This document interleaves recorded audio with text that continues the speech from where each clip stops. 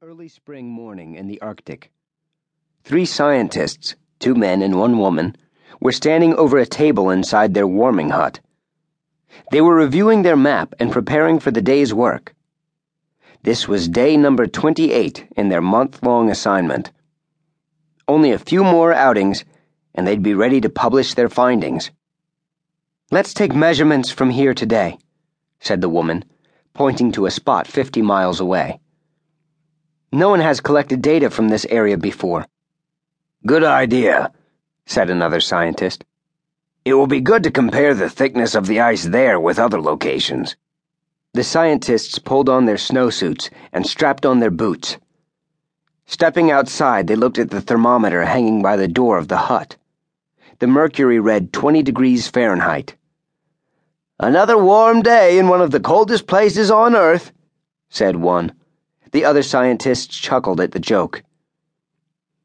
After fastening their tools to their snowmobiles, they started the engines.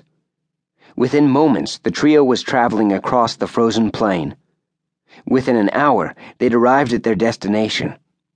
They hopped off their snowmobiles and began organizing their tools. One of the scientists noticed some buildings in the distance. They looked like isolated warming huts. "What are they?" said one. "Let's check them out," said another. As they walked toward the huts, an enormous noise ripped through the air.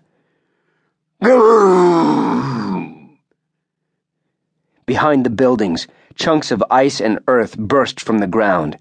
The force of the explosion was so great it knocked the trio off their feet. Dazed, the scientists lay on their backs. Soon they were aware of another sound. This time it was the roaring sound of approaching snowmobiles, getting closer and closer. "Who do you think that is?" said one of the men, looking scared. "I don't know," said the woman. The drivers of the snowmobiles had black helmets painted with flames and darkened visors covering their eyes. "I have a bad feeling about this," said the other man. "Me too," said the woman. "Let's get out of here."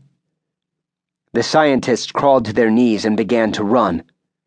They sprinted in the direction of their snowmobiles. If they could get to a radio, they could call for help. The first snowmobile slid in front, blocking their path. The scientists turned and ran the other way. The second snowmobile trapped them from behind. Realizing what was happening, the trio looked around wildly. "Don't hurt us," said one scientist. He put his hands in the air to show he didn't have any weapons. "We won't tell anyone what we've seen," pleaded the woman. By now, all of the scientists had their hands held high. "We know you won't," sniggered one of the drivers. Pulling a long tube from his rucksack, he flashed it at the scientists. "Please, don't!" begged one of the men.